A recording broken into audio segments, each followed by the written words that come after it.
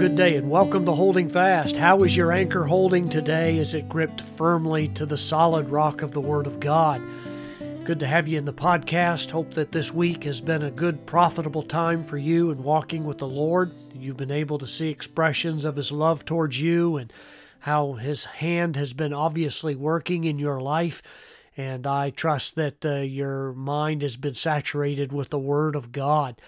I happened to have a good time in the house of the Lord, even last night in our prayer meeting at our church, and encourage you that if you're not in a regular time of prayer meeting with God's people, that you need to make that a priority if you can, because God's work in this world is so important compared to a lot of things that we get our interest absorbed by. So encourage you to do that.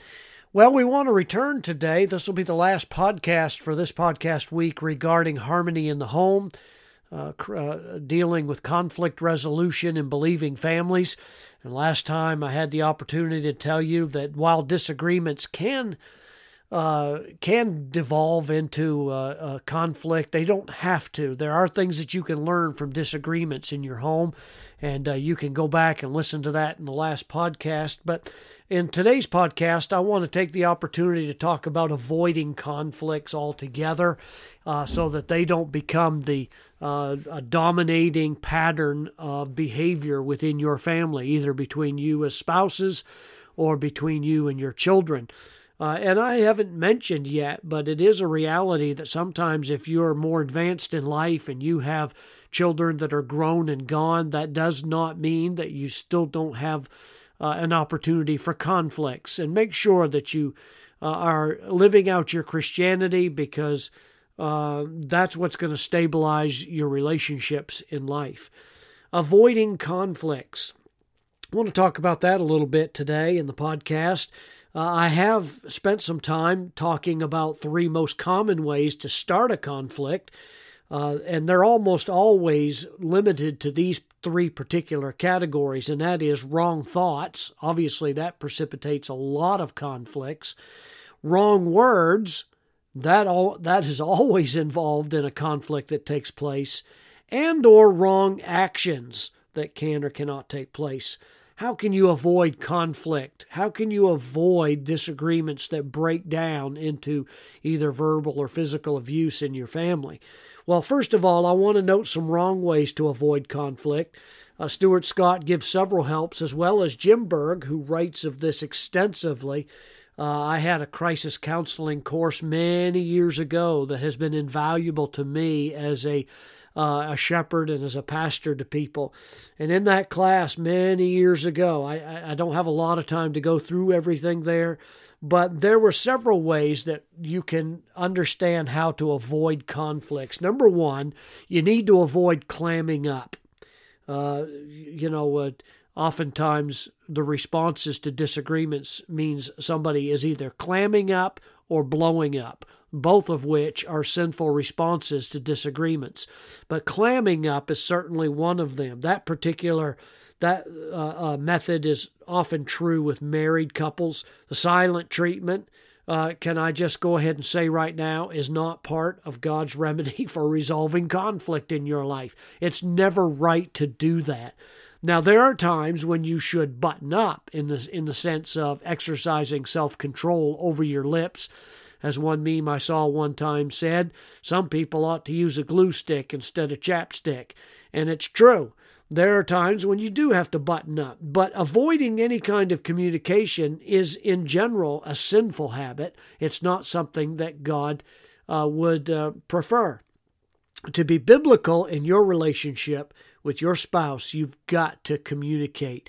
You cannot have a vibrant relationship, a godly relationship, without that communication. Because if you don't, it's a recipe for bitterness to grow, and it will blossom eventually into conflict. Ecclesiastes tells us that. Ephesians chapter 4, verse 29 to 31 says this specifically, that we are to communicate with each other in kindness and charity and love, forgiving one another, and so on. A second way to avoid conflicts is to stay, a wrong way of avoiding conflict is to stay clear from one another. In other words, just don't have contact with each other. And that option is equally devastating to resolving conflict. You can't do that. You just can't avoid each other. That makes any home just a disaster and no place that I believe God would find himself comfortable in. Each spouse is tasked by God with wives respecting their husbands and husbands loving their wives. John 15:12 and 1 Peter 4:8 tell us very clearly that we are to respond to each other not with just keeping clear of each other, but by working through God-ordained roles to come to a conclusion, a right conclusion.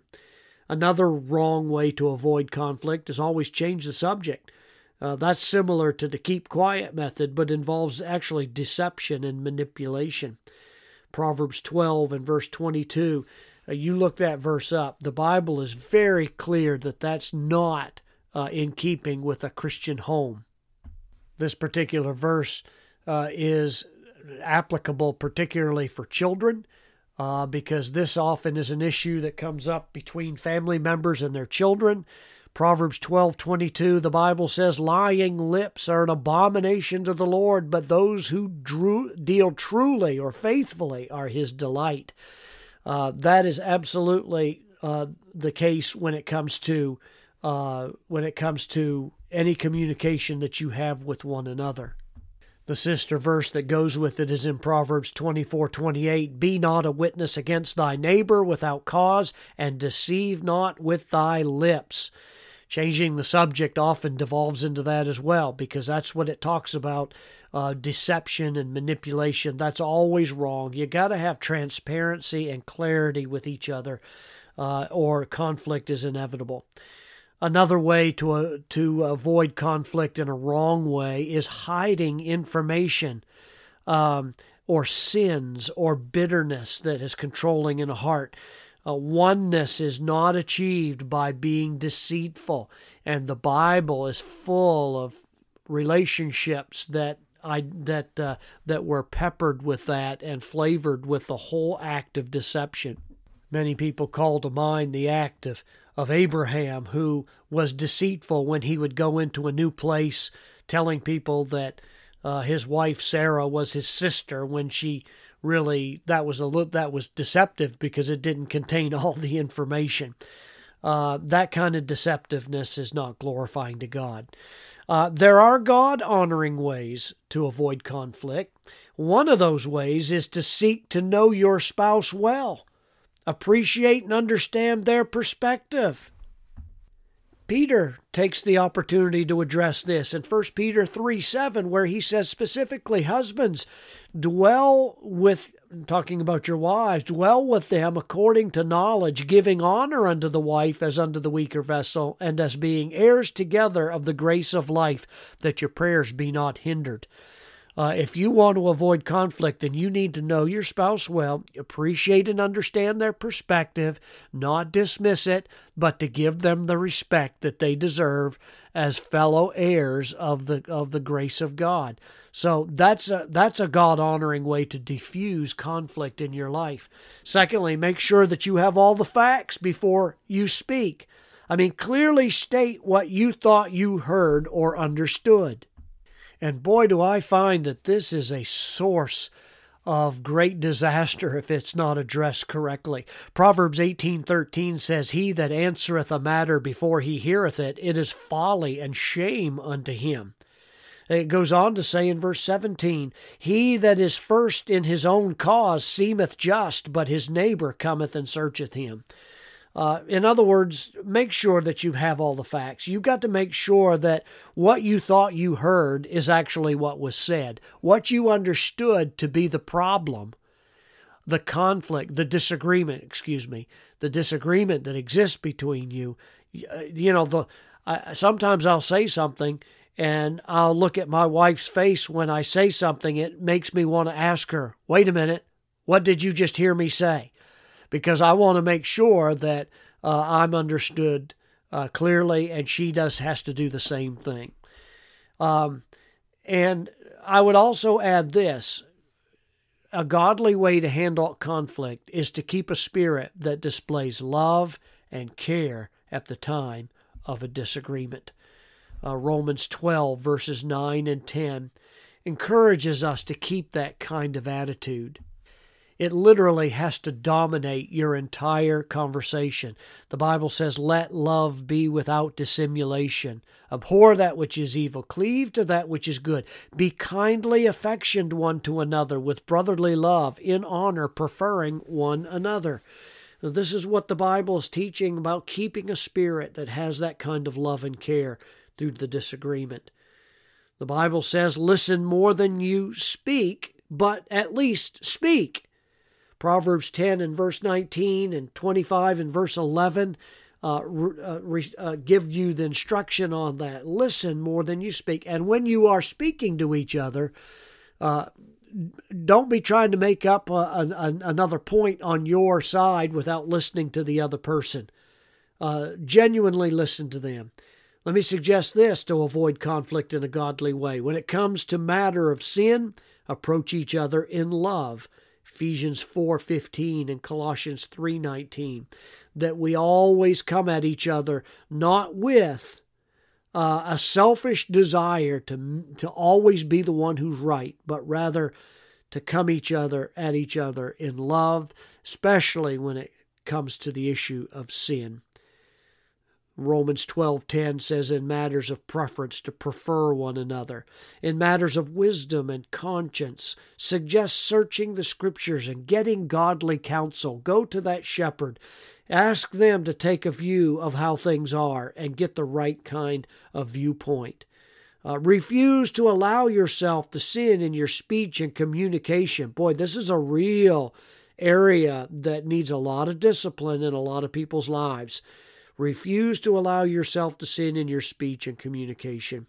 And then be more interested in God's glory and the other's good rather than always insisting on having your own way or being right. The best way to avoid conflict, folks, is when someone's mad at you, is still to give a gentle and caring answer to their angry words. Defuse it. Proverbs 15:1, a gentle answer, a soft answer turns away wrath, but harsh words stir up anger. Well, it's a great discipline, and it's a great way to grow in your godliness by avoiding conflict in biblical ways. Well, we're going to turn from this for a little bit. Going to have a hymn history in the next podcast. But I encourage you to think on these principles, and it'll help you to have a home that's a little slice of heaven. God bless.